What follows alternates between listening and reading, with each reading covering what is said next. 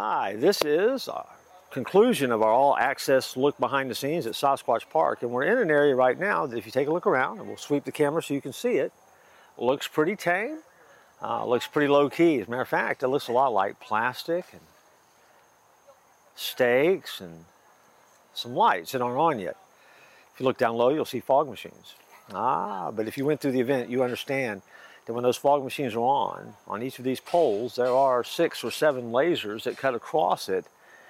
And they cut across it and they make it look like water.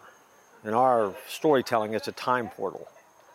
According to quantum Bigfoot theory, and there is such a thing, Bigfoot never has been captured because Bigfoot has the ability to travel through time to portals and openings in time to move to other places. Seems incredibly advanced to me. Now, I've always had this theory about Bigfoot, and I've listened to a couple symposiums on this, believe it or not, because, well, I just did. And it would seem to me that if they were that advanced, that Bigfoot could at least put on a pair of pants, and then maybe not have to communicate by whacking a piece of wood on a tree or throwing a rock. Now, that's just my thought. If they're advanced enough to travel through time, maybe they could kind of spice it up a little bit, put on a pair of sunglasses, hat, something like that. I don't know, that's just my own theory, and probably one day I'll write a book about it when I have nothing better to do. But for our storytelling, this works great, and so that's the time portal. And so it creates this great special effects, and there's stuff that comes up out of it, and creatures come up out of it, and you always wonder what's lurking below the surface. In life, sometimes, we always wonder what's lurking below the surface. The creator just came in. Pete Deans, come on in. Oh, okay. This is all access behind the scenes. I'm telling him how this thing works. Tell him how easy this is to build. Oh yeah, it's real easy. Actually, structurally, it's really not that hard to do. I mean, it's poles and plastic, and stuff like that.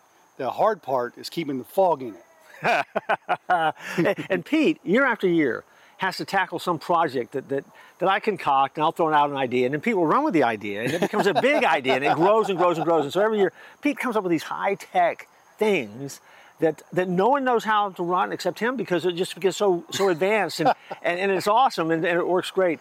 And so we're giving an all-access behind-the-scenes look at this thing. And gotcha. and I was just getting ready to make a point that, when you're in here, it looks like there's something lurking below the water. Yeah. And I was getting ready to tell folks that, spiritually in our lives too, there's stuff that's lurking below the surface in everybody's life that we don't know about. True. And we need to be aware of that. Yeah. But at the same time, also know that we don't have to be afraid of it. Mm-hmm. Here, in our particular area that Pete's created, I'm never afraid in here because I know the people that are in here. I know that Pete made it. Mm-hmm. In life, I'm not afraid of what's below the surface either because, well, I know that I'm not alone. And so when I travel through time, which I've been doing since the day I was born, I know that I'll never face anything that comes out of below the surface of my life that God doesn't know about already. He's seen it before I see it. Yeah. And we can take care of that. So Pete, you got to get to work because we have a show to put on. Yeah, get the laser set up and stuff. Get the laser set up. No, we're not going to let you see that because we can't let you see all of our secrets. True. Very true. And if you look at the laser, you'll put your eye out. Yeah. So we can't do that either. But neither here nor there. Thanks for joining us on this all-access tour. You keep following what we do on Face the Fear each year. You participate in it. Check out the videos that are there. We tell a lot of stories. We love the art of storytelling, but more importantly, the reason we tell the stories is to point you to Jesus. We'll join you next time.